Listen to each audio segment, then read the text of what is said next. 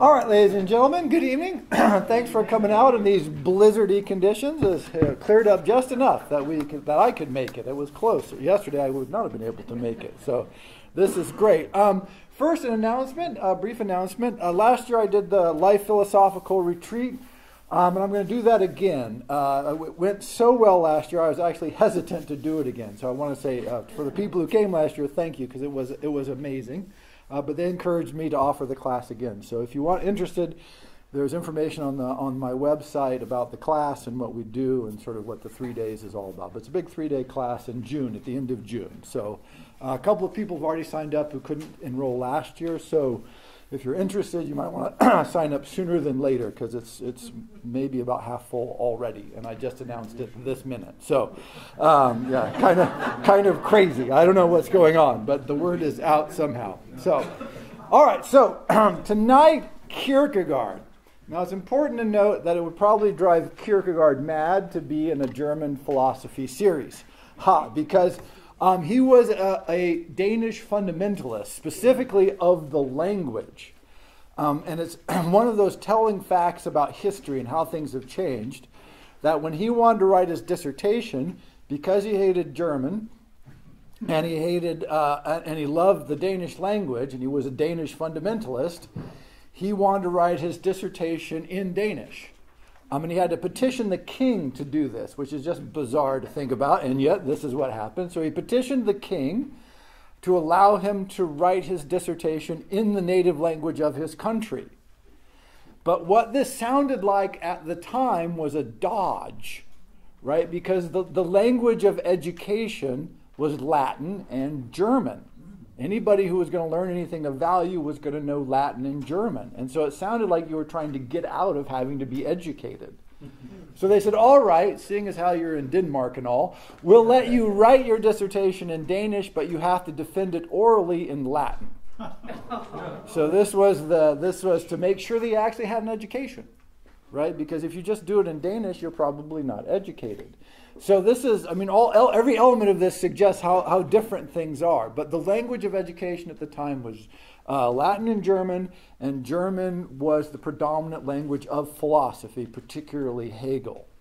And so when Kierkegaard did this, he was really emphasizing his Danishness and his resistance to the German philosophical tradition.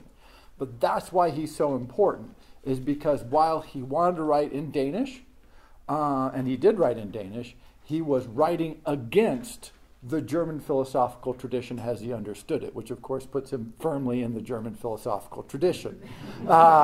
He was also at war with various theological ideas in his lifetime that were primarily coming from the Reformation, Luther, Calvin, and all of that. And so his intellectual life was steeped in the German tradition, cultural, philosophical, theological, even at the same time that he was fighting against that as aggressively as he could.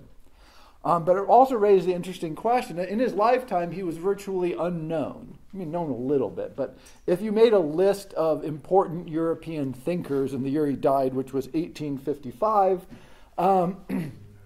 he would not have made the cut. In fact, if you told people that, in 50 years and 100 years, he's going to be one of the most important thinkers of all time, they would have laughed at you. Like, that guy? That guy? But if you look at the back page, here's a list, a brief list, not compiled by me, by the way, compiled by other scholars. And they basically said it's just impossible to list all the people who were influenced by Kierkegaard. But they made a short list here, and they said, how about some important ones? Kafka, Emmanuel Levinas, Jacques Derrida, Gabriel Marcel, Lev Shestov, Paul Tillich, Martin Buber, Georg Lukács, Karl Barth, George Bataille, Rudolf Bultmann, Karl Jaspers, Michael Henry, and Wittgenstein.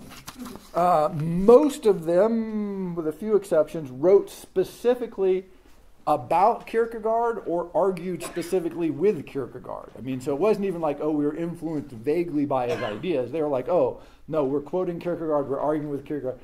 So what I want to explore tonight is how this obscure Danish writing, the obscure language, obscure thinker writing an obscure language in Denmark, which in Europe, Denmark is sort of the equivalent of, Nome, Alaska, right, in the 1800s. It's just sort of this, what's, Copenhagen where, right, on a map? We don't know, right? It's not, something is rotten in the state of Denmark. Why? Because that's in the middle of no place, right? It was a fantastical world to set Hamlet in. It was a place to just, where? Oh, well, where's some place that we can do whatever we want? Oh, Denmark. Nobody knows anything about there, right? So, so that sort of sense of what, and then 100 years later, it's Kierkegaard. And to understand that transformation is what this is about. Now, I ended, or last time I talked about Nietzsche, and I said in the opening sections of Thus Spake Zarathustra, Nietzsche comes down the mountain, and he encounters this monk who's living in the woods, and the monk says, hey, don't go down to the people. Stay here with me and sing praises of him to God and make poems to God, and life will be good. You're just going to waste your time. And Nietzsche says, oh, no, I'm on my way, and walks off. And when he gets a little farther on, he says, has that monk not heard that God is dead? Now, it's important to note that Nietzsche did not say, I've killed God. What he said was, God was dead. And the monk who hadn't heard this was, in fact, Kierkegaard. So this is the thing. And now, of course, they didn't know each other at the time. I mean, they're near contemporaries. And so, but really, that was Kierkegaard. He didn't know it, but that was. Because what happens when you get a Reformation inside the Catholic Church is you split the fundamental notion of a unitary system in which you can believe. And then outside the Catholic Church, within the Protestant tradition, the Reformation, you get Calvinism and Lutheranism and Pietism. I mean, the list is endless, and it's just been multiplying. Methodism, Presbyterianism, Baptists. I mean, it just goes on and on and on. You have all these different sects. There used to be one true God, one true church, one true way. Now, inside of that one, nobody agreed about anything. It was not like this was an organized, unified whole where everybody said yes to everything. No, they fought about everything for the entire history of the Catholic Church. But it was all within the notion of we're all fighting within one box, but we agree about the box. So that was okay. And when you get the Reformation, you shatter that fundamental structure of belief. And so Kant, Hegel, Schopenhauer, all to varying degrees, were struggling with that. And because they were participants in and children of the Enlightenment, that struggle tended to come to them in the form of reason. We're going to think our way out of this. We're going to try and find some way to get back to where we were, to the truth, to the ineffable, to the absolute, to the world spirit. Different names, different places, from different philosophers. But the idea is we can get there somehow, and we can think our way there. Even that's the magic of Kant's critique of pure reason. He says, well, you can't really reason your way there, but with reason, then you know that you are there. It's this weird, attempt to salvage both. And Nietzsche, again, announces, no, God is dead, and says, now we've got to go with that. What do you do now that God is dead? Kierkegaard is the guy there who's going, no, God is not dead. He's still alive, and you can't get to him with reason. And so his attempt is to somehow patch back together that which had been shattered, but without realizing, he wasn't anti-reason. He just said that you can't actually achieve what you need, which is to get back to this unitary faith in God, with reason. At some level, it just becomes this leap of faith. So it's faith and grace, and you're right back to Augustine and the sort of ancient church father business again. But what I think is interesting, or many interesting things about this, is in working through this, he basically lays out the foundation of 3/4 of modern philosophy. Everybody else dropped God, but he laid the groundwork, as we'll see, for what they kept, because he articulated the problem so well.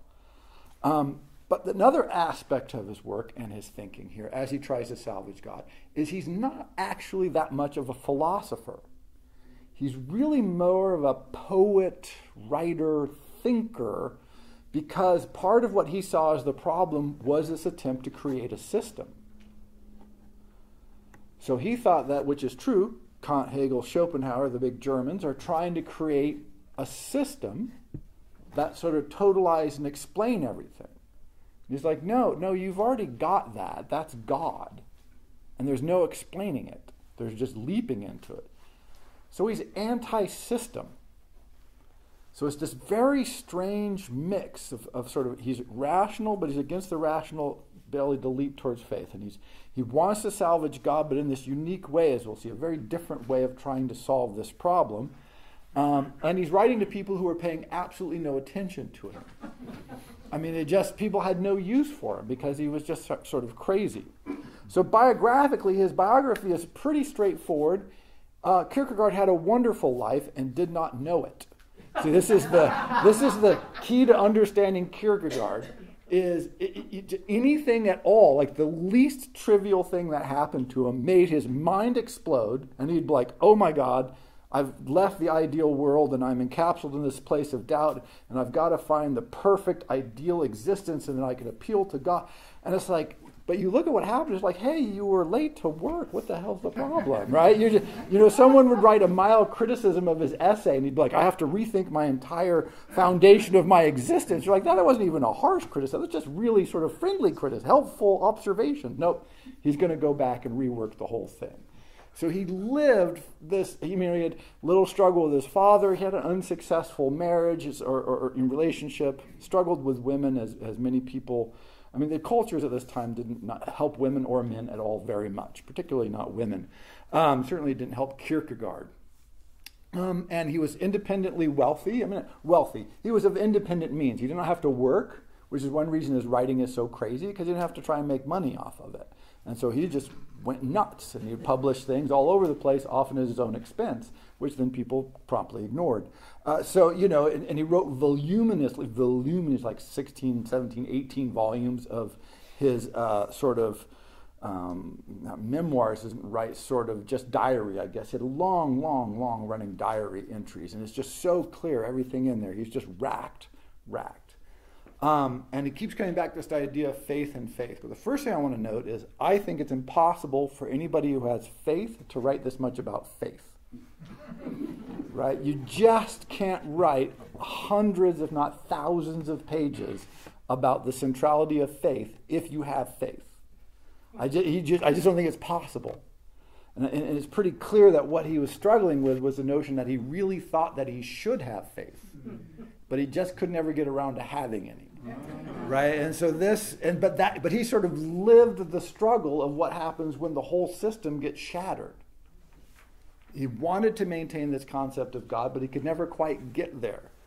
But it was a particular kind of God finally. And then we'll look at some of these passages here. And his father and grandfather, I believe, was actually a preacher or theologically oriented.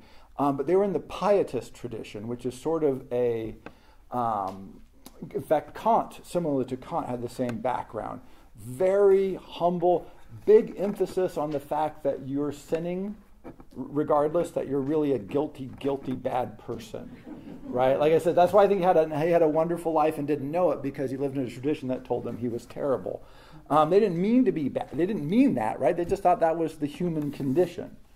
And so he was always trying to perfect his way out of the human condition. This quote I love that kept coming to mind when I read Kierkegaard, which is, you'll never hate yourself into being someone you love.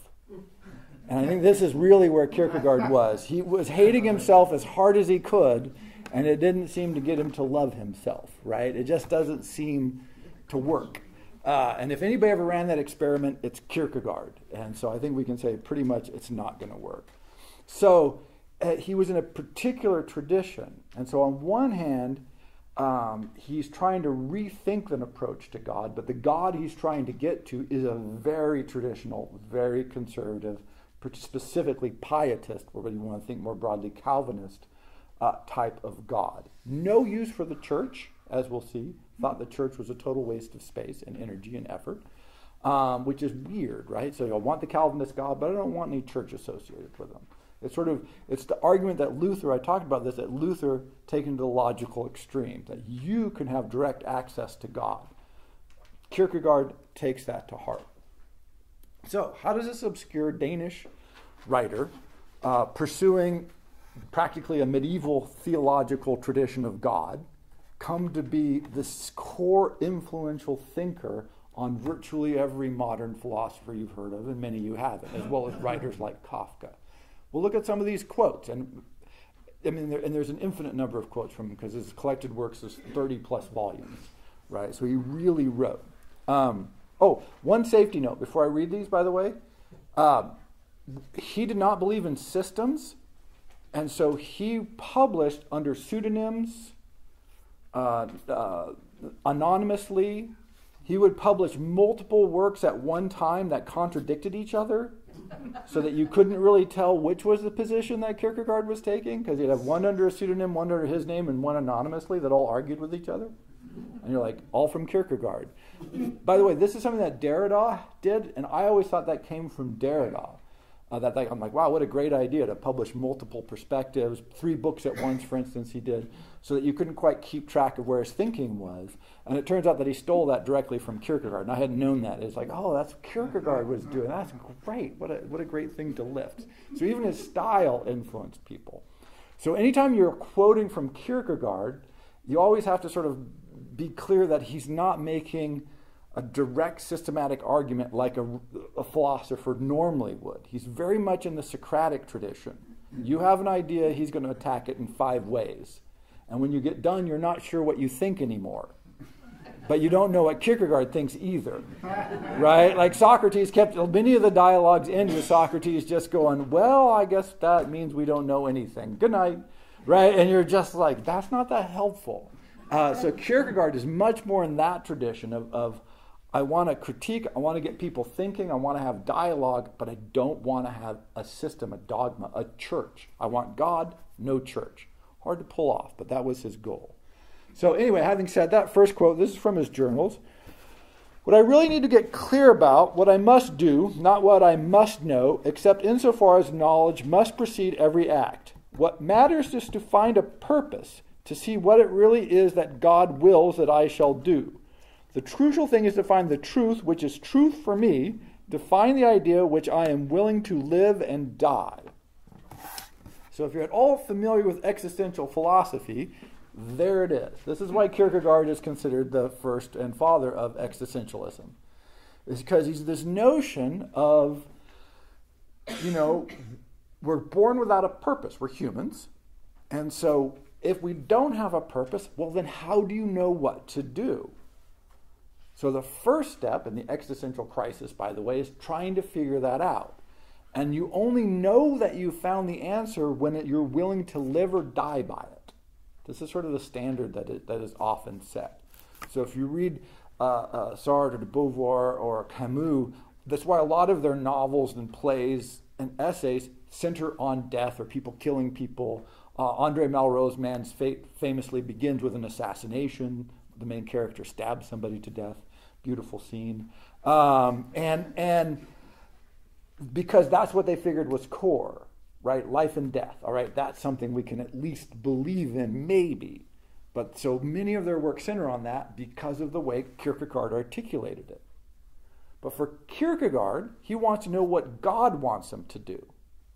Existentialism just got rid of the God business. They said, exactly that passage, take out God. Now you're really stuck. Right? Because you don't have anybody to appeal to. But what Kierkegaard, so he articulates this core problem of identity and being, cue Heidegger and Wittgenstein, by the way.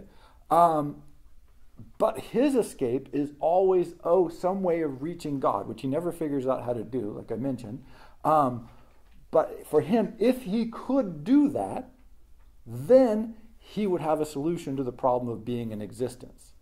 What all these later thinkers did is said, well, you're not going to get it through God, so we have the right problem, but the wrong solution. But almost everything he wrote was problem, and almost nothing was solution, so that's why he was so influential. He just sticks God in all over the place. That's sort of a magic card. So another quote here. Let others complain that the age is wicked. My complaint is that it is paltry, for it lacks passion. Men's thoughts are thin and flimsy like lace. They are themselves pitiable like lace makers. The thought of their hearts are too paltry to be sinful. For a worm it might be regarded as a sin to harbor such thoughts, but not for a being made in the image of God. Their lusts are dull and sluggish, their passions sleepy. So he's raising this idea, right? Okay, what happens? What's going on in Copenhagen at this time? Well, you're getting this sort of the merchant class, the rise of the middle class, the bourgeoisie, if you will. And what he's seeing is like, oh, everybody goes to church, but they don't burn heretics anymore.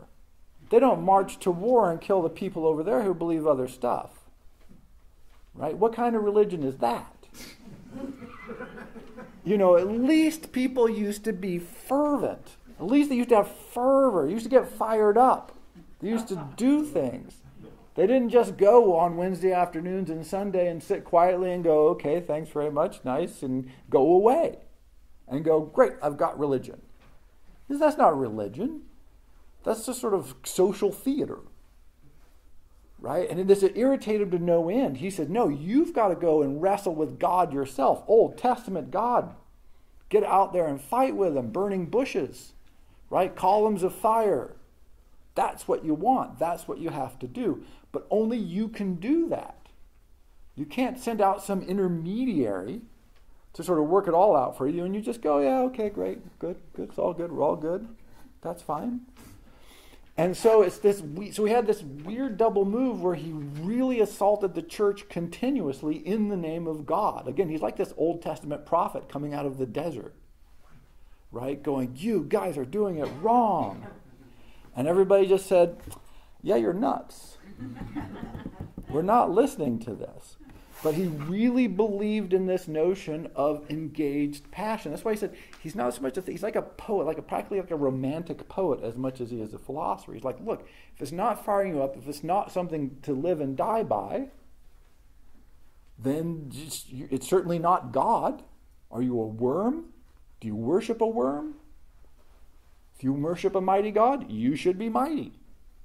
Kierkegaard looked around and didn't see mighty people and said, well, they're doing it wrong. This made him popular, by the way, as you can well imagine. His critiques were either totally ignored or were criticized for being sort of extremist and volatile, because, sort of extremist and volatile. But also notion he would also write passages that would argue the other side. But from his journals, it's clear he really felt that strongly, right? That this notion that there should be fervor, there should be passion, there should be inspiration. And that if you don't have that, then you're doing something wrong. Another quote here. One sticks one's finger into the soil to tell by the smell in what land one is. I stick my finger in existence. It smells of nothing. By the way, this right there is Heidegger. I mean, if you want to know where Heidegger comes from, is that sentence. I stick my finger into existence or being, and I smell nothing. Hence one of his works, Being and Nothingness, is directly lifted from Kierkegaard, as is much else that Heidegger wrote, by the way. Where am I? Who am I? How came I here? What is this thing called the world? What does this world mean? Who is it that has lured me into this world? Why was I not consulted? Why not made acquainted with its manners and customs? Right, everybody has felt this way, right? Like at some point there should have been some helpful guide, right? Welcome to the world, step to the right, here's a little manual, you'll want to read that and consult, right? But there isn't. He's like, why was I not consulted? Why not made acquainted with its manners and customs? Instead of throwing me into the ranks as if I had been bought by a kidnapper, a dealer in souls. How did I not obtain an interest in this big enterprise they call reality? Why should I have an interest in it? Is it not a voluntary concern? And if I am to be compelled to take part in it, where is the director? I should like to make a remark to him. Right? Like, hey, by the way, it's also important to remember, Kierkegaard is funny. I mean, he's a really great writer. I mean, one of the things he achieved was he's an important stylist in Danish. I mean, he is a great writer, right? I have a remark I would like to make to him, right? I have a few comments to toss his way. Is there no director? Whither shall I turn with my complaint? Right, and so this is Again, this is the existential crisis. This is Heidegger's questions of being. We find ourselves in being, right? All of a sudden we discover that we're here, right? The dawning of consciousness, which is slow, right? It takes time. And all of a sudden you're like, whoa, I'm here, I'm in time, I exist. What the hell is going on? And that is the central core crisis of being.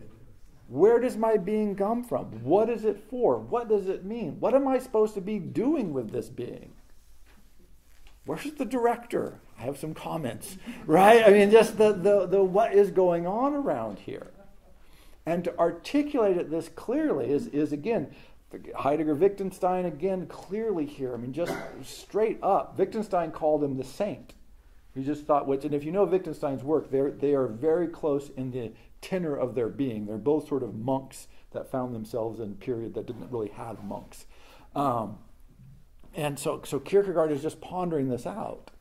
He's asking these really fundamental questions that probably most of us have asked, but he doesn't stop asking it. And he never shies away. Like I said, because he'll approach things from every side, he really tears into it. He'll make an argument and he'll go, what's the counter argument? And he'll make the counter argument. That's why one of the works is either or, right? Either this or that. He takes both sides, right? And so, but look, I mean, you just listen. I mean, again, that's at least half of modern philosophy in that paragraph. Where did existence come from? Why are we here? What does it mean? What should I do? Ontology, epistemology, and ethics. Bang, bang, bang. Central questions laid out perfectly clearly. But he's so powerful because the traditional, which is what Nietzsche was trying to explain, look, the traditional system is gone. You've got to do something new. And Kierkegaard is like, no. The traditional system is there. Humans have just left it. So he sort of sees the flip side of Nietzsche's argument. God's not dead, people have died. Nietzsche says God is dead, so now people can live. Right? Nietzsche sees it as a weight lifted off of people, and Kierkegaard sees it as a weight put on people. Now you don't have an answer to all these questions. But again, I would argue that the only reason he can ask these so clearly is he has no faith at all. Right? Because somebody who has faith says, where do we come from? I can tell you where. I have faith. And he says that at times, but mostly he says this. I mean, by mostly, I mean 15 volumes or so. I mean, it is a lot of Kierkegaard. I've not read all of Kierkegaard by any stretch of the imagination, but you don't have to read all that much to get the general sense. But notice, why was I not consulted? Why not made acquainted with manners and customs as if I had been bought by a kidnapper, a dealer in souls? Right? I was someplace better. I was someplace else that made sense. And now I've been thrust into this place that makes no sense. I've been kidnapped. I've been trapped. But again, if you look at the details of his life, he had a great life. Educated, handsome, intelligent, incredibly educated for his time period, moderately well off, did not have to work, but felt kidnapped. Right? Just could not embrace the world, could not accept its fallen, sorry, shabby state, according to him. There's actually a passage where he talks about Mozart's opera Don Juan, and he says it's the perfect character with the perfect music. And so in art, which again, the same influence that you see in Hegel and Schopenhauer, they all talk about art a lot, he says, is the synthesis of the perfection of the world that you never get in the world. So he looks for an abstraction, a narrative about a character, in the most abstract art form, Mozart opera music, to say that form itself is perfected, and that abstract perfection of an abstraction is what is real. And it's like, what are you talking about? Right? You've got an abstraction of an abstraction, and that's what you think is real? And what's crazy is Don Juan, if you know the opera, he's just lust. Right? He's like human lust incarnated, Mozart in his strong suit, doing something amazing, writing this great opera. And so everything that Schopenhauer could not deal with about being human is there. And that's not what Kierkegaard saw. I mean, everything that Kierkegaard couldn't deal with about being human is in Mozart's opera, is in that character. But Kierkegaard doesn't look at that. All of that offends him. It's the perfection of the art form of this abstraction. That's what he loved. And you're like, wow, you've missed the whole thing. I mean, sort of this weird, like, yeah, it's great, Mozart, right? Great, wow, amazing. But not the character. He sort of liked the character, but only as an idea of a character. Not as a model to try and live by. He was not an embrace your passions kind of guy. He was a feel guilty about your passions kind of guy. He was really good at feeling guilty about his passions. Don Juan was never noted for guilt, right? He was just not a guilty kind of person. So yeah, those tensions are just rife throughout his work. And then this longish passage, because it's a book of his called The Concept of Anxiety. He also wrote books like Fear and Trembling and The Concept of Anxiety. And one reason I struggle with reading Kierkegaard is because I just don't feel that way. I mean, we're just constitutionally different. And so it's hard sometimes when you read a thinker. It's not that they're wrong, it's that their whole tenor of their being. I'm like, what the hell is your problem? Right? But Concept of Anxiety, right? When it is stated in Genesis that God said to Adam, only from the tree of the knowledge of good and evil you must not eat, it follows of a matter of course that Adam really had not understood this word. For how could he understand the difference between good and evil when this distinction would follow as a consequence of the enjoyment of the fruit? So this is really important because theologians have been arguing with this point since he made it. He's like, you can't tell somebody that something's wrong before they have the concept of wrong. And so either God was setting Adam up for the fall already, it's not the snake, it's God, or the passage just makes no sense. And it's a very powerful critique of the general telling. If you've heard the Garden of Eden story, it's like, oh, God made a rule, and they broke the rule because the snake seduced Eve, and of course Eve seduced Adam. It's always the woman's fault. And then they ate the fruit of the tree, and then they found out about good and evil. But if you don't know about good and evil, how do you know not to do something? You have no grounds for comparison, right? It says, when it is assumed that the prohibition awakens the desire, one acquires knowledge instead of ignorance. And in that case, Adam must have had knowledge of freedom because the desire was to use it. The explanation is therefore subsequent. The prohibition induces in him anxiety, for the prohibition awakens in him freedom's possibility. So he's like, before, Adam was doing whatever he wants, has no idea that freedom exists because he has no restrictions. God comes along and gives him a prohibition that he cannot understand because he hasn't eaten from the good and evil. But now he knows there's something that he's not supposed to do that he could do. Freedom. Freedom. See, this is Kierkegaard's argument. Once you get freedom, you get anxiety. Which, I mean, God, you got to love Kierkegaard for that. You just want to send him a bottle of wine and say, hey, buddy, relax. But it is this great, right, that now you have choice, and then choice carries with it responsibility, and then knowledge, which is the preceding quote, right, which is where he says, I need, insofar as knowledge must precede every act. Right? Now Adam needs knowledge. Now he's starting to think, well, I've got freedom now. I could do this, but should I do? There you go. Existential crisis is right there. Now notice they have not eaten the fruit yet. So this is where Kierkegaard completely rewrites the Adam and Eve story. He says it's not the eating of the fruit, it's this. This is the core problem that we struggle with. And it's all God, no snake. Right? There is no snake here. It's like God just presents us with this impossible situation, which Adam completely unprepared to deal with. Right? All of a sudden the anxiety of freedom. So Adam must have had knowledge of freedom because the desire was to use it. The prohibition induces him anxiety, for the prohibition awakens in him freedom's possibility. What passed by innocence as the nothing of anxiety has now entered into Adam, and here again it is a nothing, the anxious possibility of being able. He had no conception of what he is able to do. Otherwise, and this is what usually happens, that which comes later, the difference between good and evil, would have to be presupposed. Only the possibility of being able is present as a higher form of ignorance, as a higher expression of anxiety, because in a higher sense it is both is and is not, because in a higher sense he both loves it and flees it.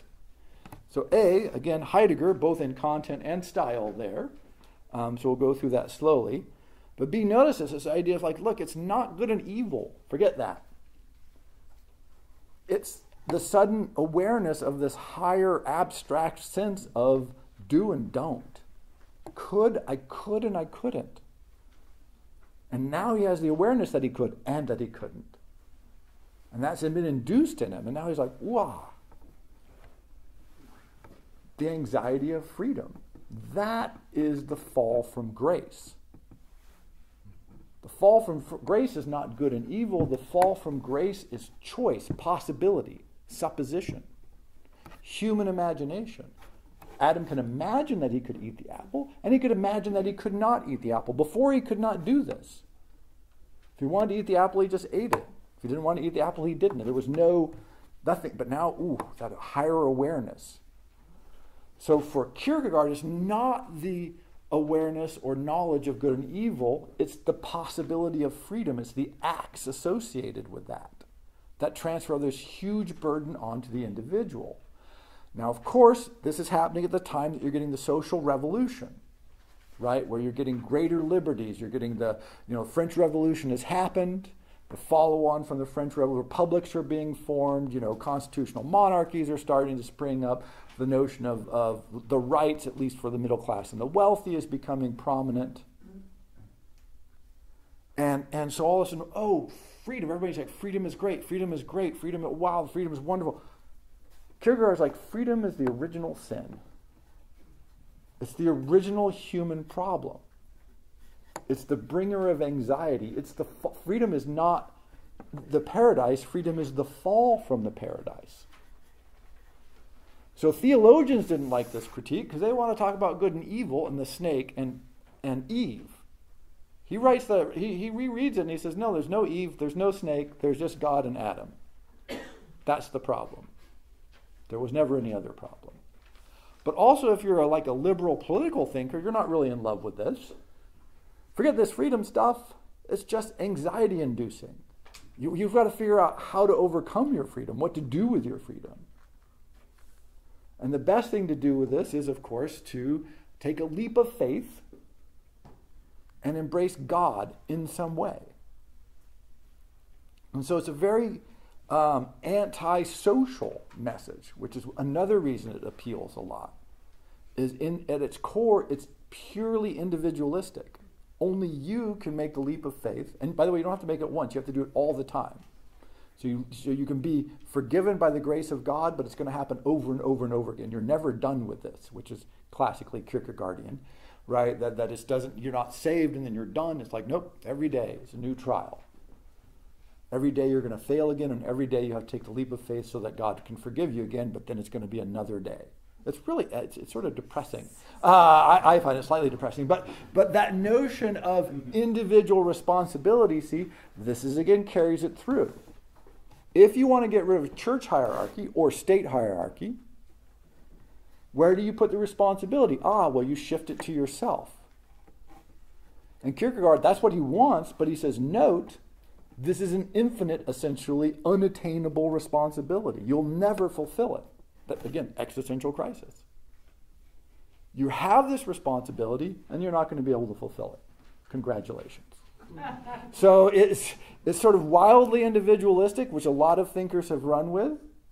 But it's also sort of this thing that dissolves all possibility of like social cohesion. It's like we're just going to be a bunch of failed individuals. And again, the only appeal is an individual, not communal appeal, to God directly, and then hope for the best. So again, if you like X out the God stuff, there's whole passages of this that just read like Stirner. Stirner, the German philosopher who's just writing this absolute radical critique of individual versus society, entirely in favor of the individual. Kierkegaard is writing very much the same thing. And so while society was moving away from his religious or theological ideas, which were only a small part of it, but it was always the answer, so small but necessary, and they did look at that underlying thing and they ran with it. So even though you can find a lot of what Stirner argued in the existentialist philosophers, they took most of it from Kierkegaard. They're much more influenced directly by Kierkegaard because he did it so systematically, this notion of, look, you're in this impossible position. For Stirner, being an individual helps. For Kierkegaard, it doesn't necessarily help that much. You must be an individual, but it doesn't solve your problem. So he embraced open-eyed, like really open-eyed, many of the core issues of the modern world. And that's where all of a sudden, after he dies and his works start to circulate and become more popular and more read outside of Denmark, all of a sudden people are going, wow, look at this. He's clearly articulated the kinds of problems that we find ourselves stuck with. But by the time you get to the next generation of philosophers and thinkers, most of them have no association with the church whatsoever, except for some people like Heidegger. And so they feel completely free to just ignore that. So again, they look at his critique and the problems that he lays out. They love this reading of Genesis. Yeah, somebody gave us freedom. We didn't ask for it. We didn't say we wanted it, right? Here's the thing. We're born into the world. Here's some freedom. Knock yourselves out. Well, what am I supposed to do with it? Notice this is the opposite of freedom. What you're supposed to do with it, if someone tells you, well, that's not freedom. If you're free to choose, then that's just taking it under advisement. Oh, okay, they have an idea, they have an idea, they have an idea, they have an idea. And what are you going to do? I think last year I was talking about somehow in Costco in one of our materialism lectures. And one of the people afterwards said, the great thing about Costco is there's no choice. Right? They have one or two of everything in huge sizes. And it's so liberating, right? To just go, oh, I don't have 100 choices. I have one or two. I can say yes or no, this or that, and I'm done. What a relief, right? At some point, we don't want or we struggle with all of this freedom that we have. Because we don't have a narrative, we don't have an arc, we don't have an answer for the questions that Kierkegaard asked so particularly. So like Socrates, he was a brilliant framer and an analyzer of the contemporary problems that his society was facing. The fact that the church was moribund and no one really believed in it was true. The church was moribund and nobody really believed in it the way they had 3 or 4 generations before. Like I said, they didn't burn people at the stakes anymore. My favorite example is right around the turn of the century, they finally had an international ecumenical council of all the religions of the world to get together and chat, which just shows that nobody believes in anything anymore. Right? History is you kill those people because they're wrong. Right? And all of a sudden it's like, oh no, everybody's right, it's all fine, let's all live happily, which I think is a good idea, by the way. But for a thinker like Kierkegaard, it just shows that they don't believe any longer. He also looked around and he said, oh yeah, look, all these people have gotten a lot of freedom. What are they doing with it? Nothing very impressive. Right? So you finally liberated humanity, or a good portion of it at his time, more today. And all we can do is say, oh look, I've got nice shoes. My house is bigger than my neighbor's house. Right? He's like, that's kind of a crappy use of freedom. And he said, even our sins are tiny. Right? Invade a foreign country or do something really wrong. Right? Have some good sins. There's just, get out there. Right? He just thought it was contemptible. All the compromises, all the social poses, all of the hypocrisy. And so one of the things he's doing with sarcasm and writing on is he's trying to attack and expose the hypocrisy. He's trying to say, oh, you talk about that women are terrible and sinful, except for everybody's at the brothel. And everybody knows everybody's at the brothel. Everybody knows everybody's at the brothel. Everybody, it's all public, but it's all private. And he's like, either make it public or burn it down. But this sort of wishy-washy smallness drove him mad. In this case, in one small way, he was like Nietzsche. And that he looked around the world and he thought, wow, we should be doing so much better. But it really drove him mad that they weren't. Nietzsche was much better able to deal with it than Kierkegaard. He wanted an ideal, perfect world that he wasn't going to get. Because it's not that kind of world. You may have noticed this. And so if your options are embrace it, love it, work with it, yourself and the world, no, that was not his option. That was, again, this is more the argument that Nietzsche makes. Kierkegaard goes the other way. Given the same problem, he goes the other direction and says, no, you've got to rail against it. You've got to hate yourself. You've got to hate your society. You've got to rail against them. You've got to do something to galvanize people to be not worms, and to return to this personal relationship with God, who, as they say, in theory, we are made in that image. That critique continues. That is a really powerful critique. One way to look at it and understand how we receive it today, even if you've never heard of Kierkegaard, is the notion of, oh, what are elites supposed to do? Right? Are you supposed to make a blended, stable society, or are you supposed to pursue excellence? Which is the better path? Right? How is an individual supposed to integrate themselves into society? Kierkegaard says no. That's how. Don't. Integration. Society is wrong. You don't integrate into wrong. You rail against it. This is where a thinker like Goethe says, the key is to learn how to live a pleasant life within the context of the culture you're given. Someone like Beethoven is like, no, light it on fire, right? Just fight the whole way through. Kierkegaard was just fight the whole way through. Driven by this sense of despair and sort of hate and fear and anxiety, but also this just sort of sustained rage to make things different, to make them ideal.